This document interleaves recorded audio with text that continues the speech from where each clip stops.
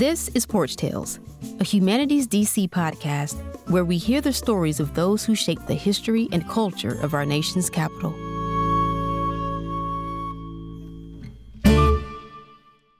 Welcome to Lanier, Stories of the Block That Raised Me.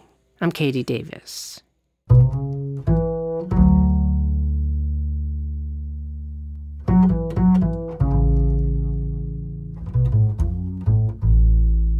The land was there at the end of the block. It was always there. 4 acres and some change. I never went as a kid. It was too overgrown and there were abandoned cars and a lot of trash. But others, older than me, they saw what it could be. They made a park, a place to gather. First, they called it Community Park West, and then Walter Pierce Park for one of the activists who fought for the land. I called it our true center. Most mornings, around 5 a.m., I walked across the baseball field with my 2 dogs, Purdy and Cody. I could think at that time of day when no one was there. And then one morning, we weren't alone.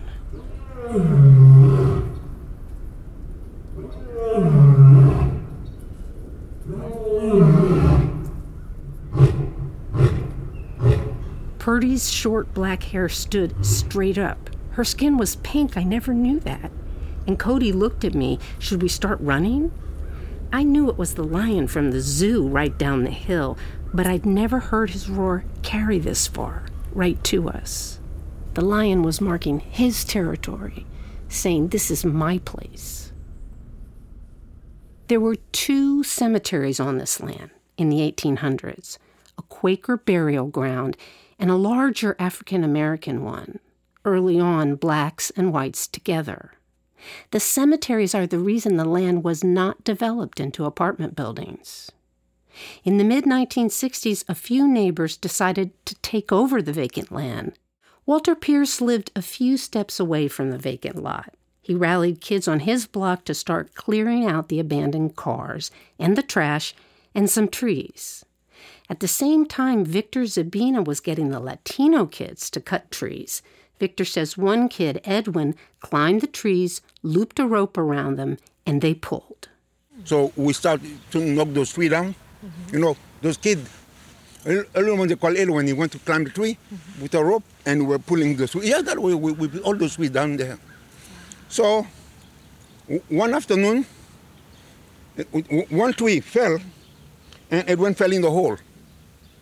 I said, what happened? When I say, and I pull him out, his foot were full of dust. It was where there was a coffin there. Oh. So we kept on pushing the rocks because we were working in the rock. And when I was digging, I found a headstone. You know, that since underground for so long, it was golden headstone. Victor and his boys, Walter and his boys, they worked the land with their own hands, carving out room to play. They laid out a baseball diamond and a dirt basketball court. And the kids came. They came, including Reggie, who lived nearby. The baseball field went as far back as the cemetery. Great games. We played Spanish countries. They represented their countries. Nicaragua, Cuba, San Salvador, El Salvador, things like that. Great games. Cookouts after the games. It was beautiful. They were real good, some of those Spanish guys. Real good. They used to whip us pretty good. Tell me a little bit, like, how old were you and which sport were you really good at? When I started playing here, I guess I was about 13 or 14. And, hold on one second. You need the ball?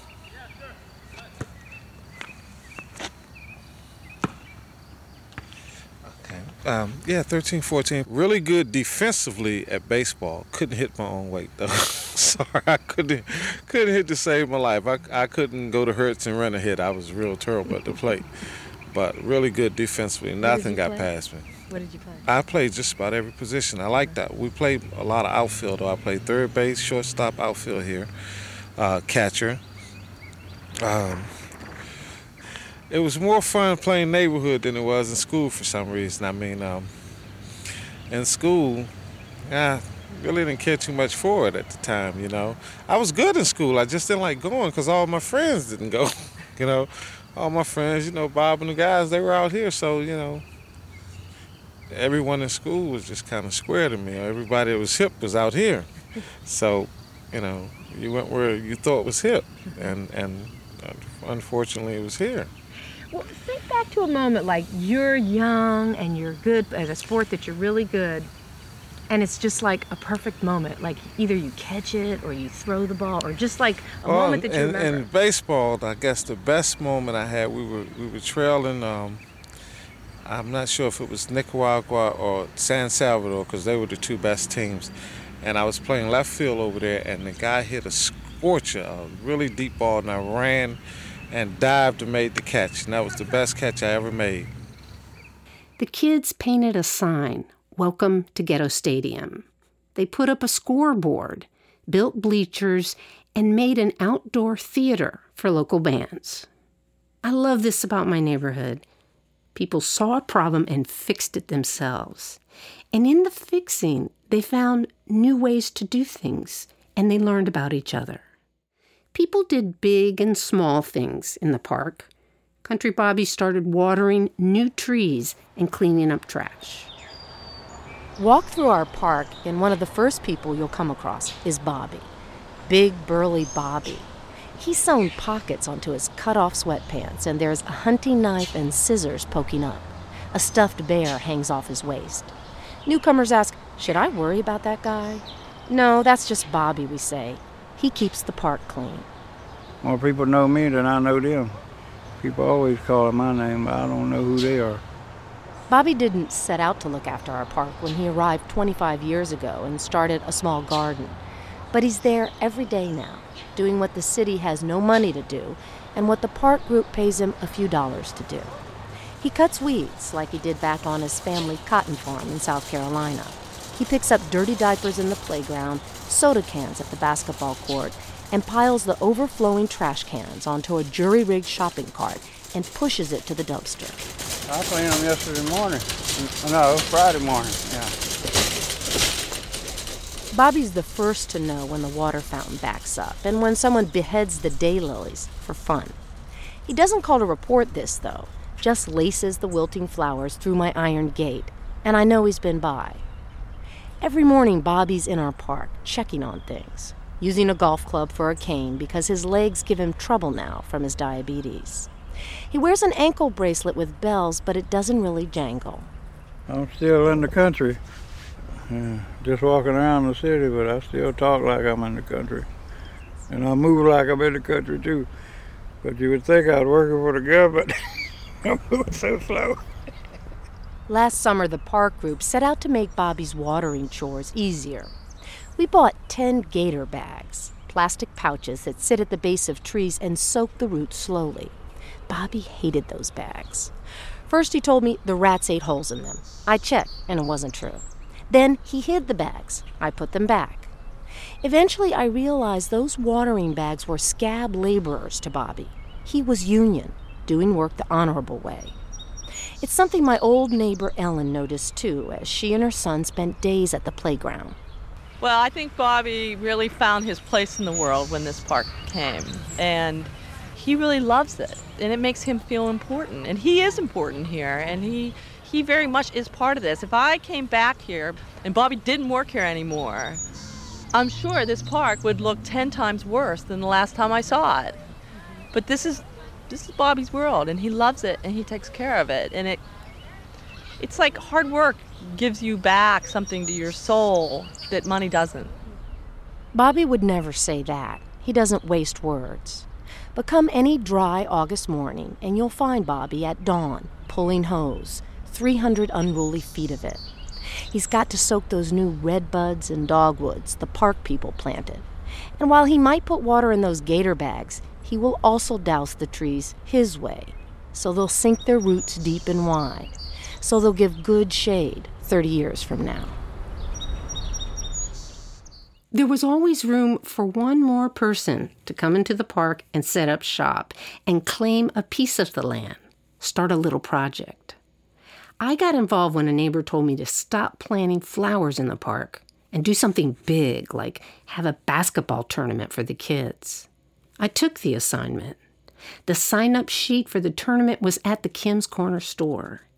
And the kids played when they were 12 and 13, and even later when they were out of high school.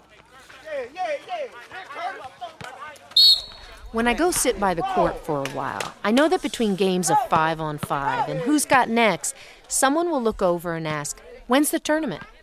They know that we just had it, that it's always the second week in July, but they ask anyway. And I always tell them because this is part of getting ready all year long. Man, what you gonna do, man? Man, what you gonna do, Mo? All year long, Moochie says, we'll beat Jesse and them this time. All year long, Brian, who's 33, plots to beat Courtney's team. 5 years, and he's still losing. This time he'll get Gerard on his team. Never mind that Gerard's a showboat. He's got a great handle. Hey, Gerard, you got like pipe that joint. When I started the tournament 10 years ago, it was for little kids.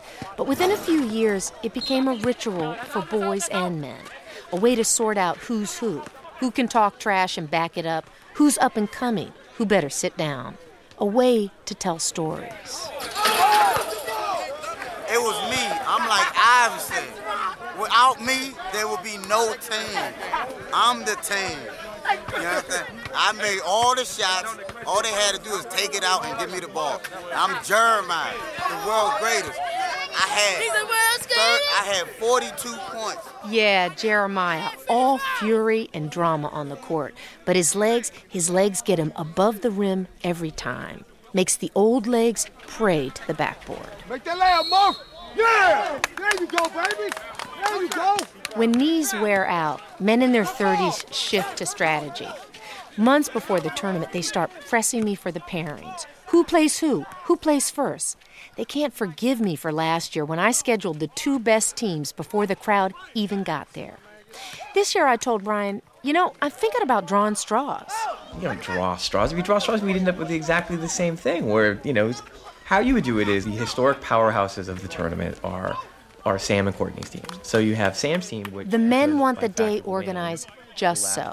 Drama unfolding between Sam and Courtney's teams or Brian and Ant's, peaking right around 5 p.m. when the whole neighborhood is packed along the sidelines. Let's push the ball! Push the ball! Yo, time out. After each game, I hold my breath because someone usually throws a tantrum. The question is, are they going to throw a chair? Violence courses through these games, and it gets right to the edge. The trick is to keep it there. Foul! Damn it! Foul! Don't shoot, Gerard. Run the fuck out! Don't get upset, young, and play. These tournament games, these 20-minute games on a runty, cracked court, they're chewed on the whole year. Replayed from one angle and then another. Get back, get back, get back! Yeah, we lost by 1 point in the last 10 seconds of the game. Man on, man on. Hands up, hands up. So upon the opposing team taking out, one of our players goes out of bounds and knocks the ball out of his hands while he's out of bounds, which is a technical foul, which they shot and they made, and they got the ball and they made that, which gave them the game.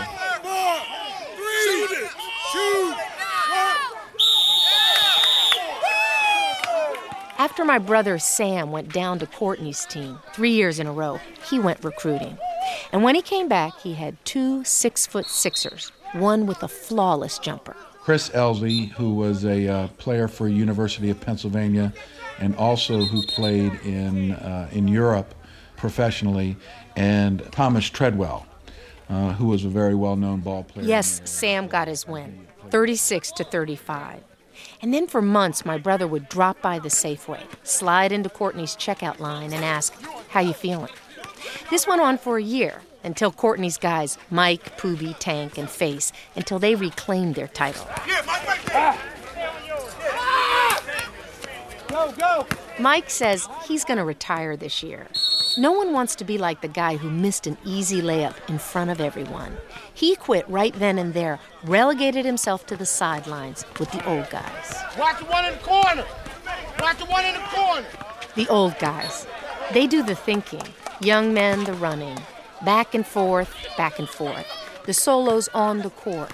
the chorus on the sidelines, the call and response of the game. For the 10 years I ran the tournament, we never had any real trouble until the last summer when one kid, and I knew him, started a fight and he had brass knuckles on. He was punching like crazy and he hit a bystander and broke that kid's jaw, a kid he didn't even know. We finished up the games that day, but I never had the stomach to do another tournament, and that was the last one.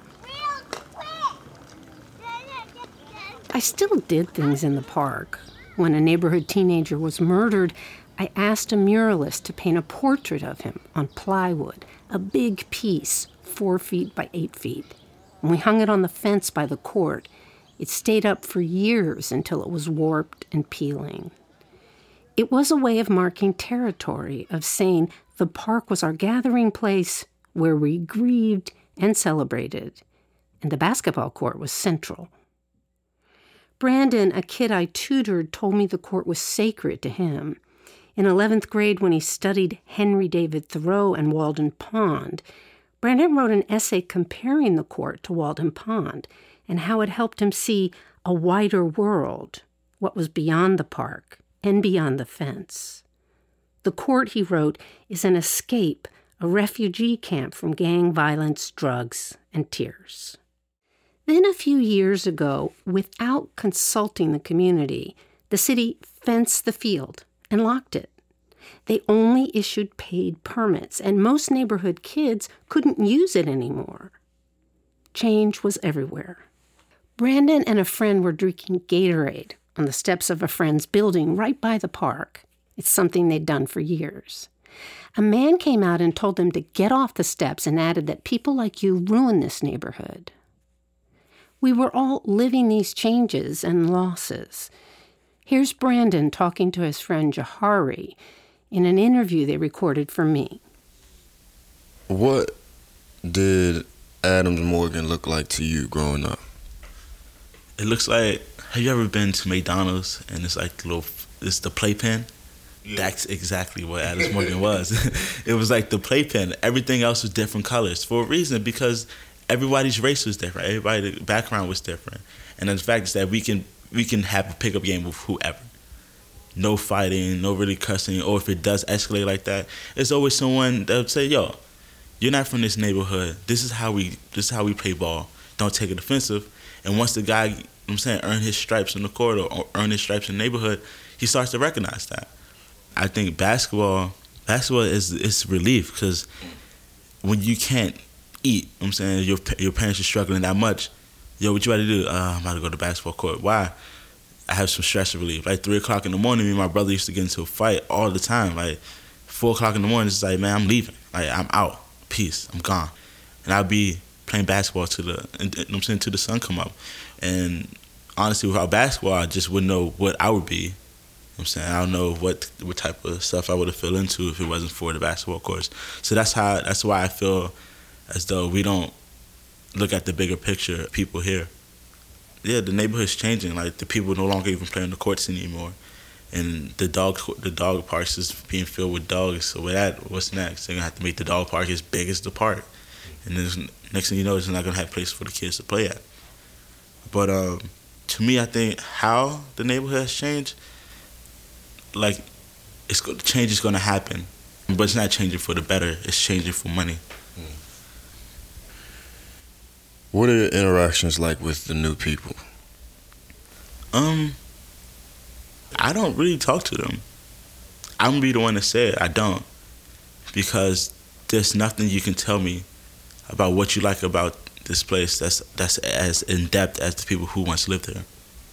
Like it is on the basketball court, you gotta earn your stripes, or like it is growing up anywhere, you gotta earn your stripes. You just can't come in here and necessarily feel as though I'm supposed to greet you with hand baskets and a pound cake just because you moved in here because you can afford living here. No, you're raising the rent for people who can't live here, and people have to move to other places, and little do they know you're ruining the neighborhood. You don't know why you moved here. You just moved here because it's good. Everything is feasible for you. Everything is at a good location. That's the only reason why you lived here. You didn't live here because it's a great place to raise your family. Like, you didn't live here because you like to interact with the people in your neighborhood because they don't. And those people just raise the taxes. They're just going to raise it up. And that's just how I feel about that and interacting with the people. I don't trust you, you know what I'm saying? With all due respect, you should be interacting with the people who live here. To sum it up, I just got one last question. Do you think that's the problem around the world or just DC? Because DC is what I really know. You know, I've traveled, but DC is what I know. And when you have new residents who are moving in, do you think the issue is we don't communicate, even though this is a community? Yeah, I think we don't communicate. And the fact is that people who may come from Illinois or people who may come from Michigan who never been raised around black people or never been raised around people with ethnicity, a different type of background, they might be scared because their stereotypes is boys in the hood. Their stereotypes is menace to society. That's their stereotypes of black people. It's like, what? We're educated over here. Like, we don't stand for none of that. Just because my pants are saggy doesn't mean my mind is. We were all trading these stories, especially the people in the community garden. Every spring, I get the phone calls. Hi, I just moved into the neighborhood and I want to get a plot in the community garden. What should I do? The best way, I tell them, is to go to the garden around 5:30 in the morning and look for Victor. He'll be filling the water barrels. This is not what they want to hear. They want to sign up on the phone, or better yet, by email. It is city land, after all. There should be a system, they say. Victor is the system, I tell them. You can find him in the garden just as the light begins to fill the sky. By yourself, your mind is at ease. And when you hear the birds start singing, tak, tak, tak. Oh, yeah. Victor Zabina of Martinique. He knows every plot and every gardener's story, all 40 of them. Hello, stranger. How are you? And I'll give you some beans, some pole bean you can put against the fence. You can climb on the fence. Victor's power is rooted in the days when there was no garden here, no park even, just an abandoned field. 35 years ago, he paced off a finger-shaped parcel for the community garden. And since then, he's been in charge. Victor, Don Victor. And here is where it might help to kneel and take his hand. Can I please have a piece of land to grow a few tomatoes? Son palitos de chile. For decades, Victor handed out roomy plots about the size of a garage door, mostly to Latinos. Not many others asked. He gave the land as if writing a prescription. You've lost your way in this country, Victor would say. Go, put your hands in the earth. Listen, there is one they call Lalo. He was drunk, and he was having trouble with his life. He never sent money to his wife and his kid. He came one day, he was crying, and he talked to me. He told me, if you give me a piece of land, I'll try to stay here until sundown, and then I'll go home to sleep.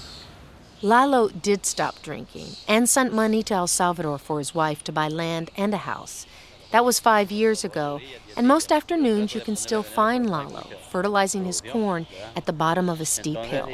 Este pedazo es feo, es todo feo. La tierra es la más fea que tengo, la tierra que es más fea la que tengo yo, pero me encanta estar aquí porque me divierte. This patch is ugly, but I love it, says Lalo. Let's see how long they let me keep it. Lalo feels change in the garden and the neighborhood. Once working class, now wealthier, more professional. And that means more supplicants in search of Victor, a problem he solves by dividing the plots and redividing them. And it's getting crowded here in the garden.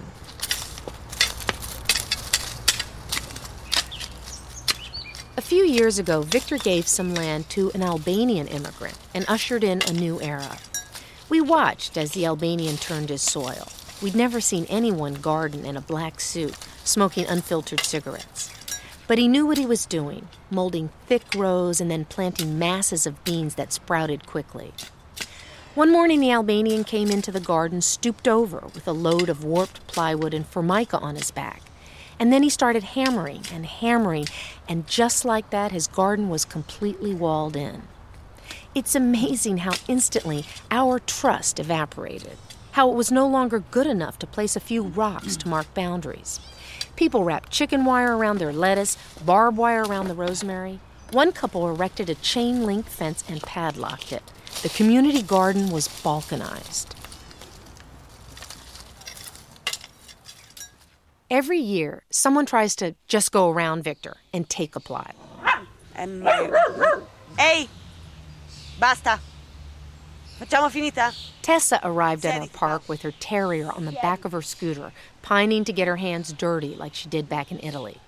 She first met Country Bobby. Everyone does, because he's in the garden 7 days a week. Bobby pointed to an abandoned plot and told Tessa, "Go ahead, take that one." I cleaned it, I planted it, and fenced it and everything else. The next day I came back. All of my plants had been ripped out, and then they'd taken the 3 garbage cans and dumped them in the middle.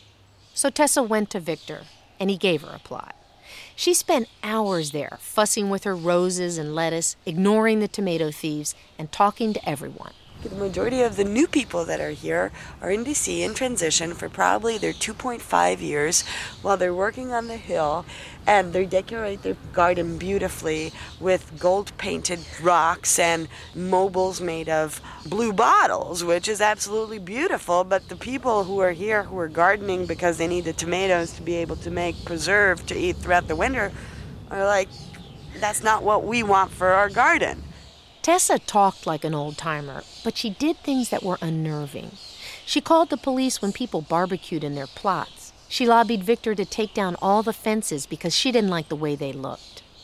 That summer, anger grew. Miguel attacked Victor when plants were pulled up from his plot. Miguel insisted the plants were to honor his dead mother. Victor said they were marijuana seedlings. Miguel threatened to cut Victor's head off with a machete, and Tessa was right in the middle of it. Fight breaks out. It's 3 Latinos against Victor, who can hold his own even at 75. Throw him down, kick him, we call the police, they get arrested. The police found a machete hidden in the garden plot and confiscated it. It all got to be too much for Tessa, especially after her scooter was vandalized. That's when she decided to step back. If I were them and I were as angry, the next thing I would go for is my dog. And I come from a country where dogs are poisoned all the time as warning signs. After that summer, Tessa gave notice on her plot and transplanted her rose bushes into the children's butterfly garden, my plot. To make room, she ripped out a 6 bushes, spirea bushes, which she had always hated, but the butterflies loved. They'd been there 20 years. Tessa left for Italy, and I stayed, deeply rooted that I am. I found that is often the best strategy against those who promote change in my neighborhood without talking it through. Wait them out. They get tired of the unruliness and unpredictability. I spent the whole winter thinking about where to move Tessa's rose bushes. And in the spring, I dug them up, gently, mind you, and then I put them in their place, another place. Victor and Walter and many others built this park. But they're not here anymore. Neither are many of the kids that I came to know. They've moved away mostly because of the rents. The baseball and soccer field is a beautiful green museum that we can't use. Manuel Mendez grew up playing basketball at the court with his uncles, and now he works to bring together blacks and Latinos, and he says the park is a place that needs attention. For black and Latino folks, I would say that this is yours, and you need to come back to this space and recolonize it because it's yours. And we need to do that. And this space, Walter Pierce Park, was fought for very hard by so many people, from the grave, the African American graveyard, to the park, the beautiful park we see today, the basketball court, the soccer field, including the dog park. This is the People's Park in Washington, D.C. I didn't know Manuel Mendez until someone said I should talk to him about the park. And I'm glad I did, because I hear echoes of the voices of the people who built this park.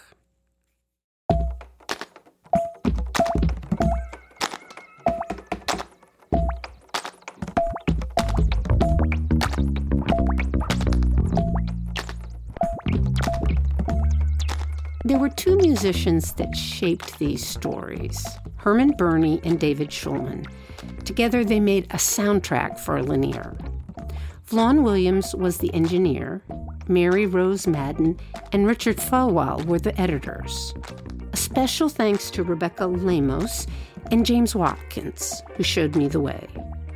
And I'm Katie Davis, and this is Lanier, Stories of the Block That Raised Me.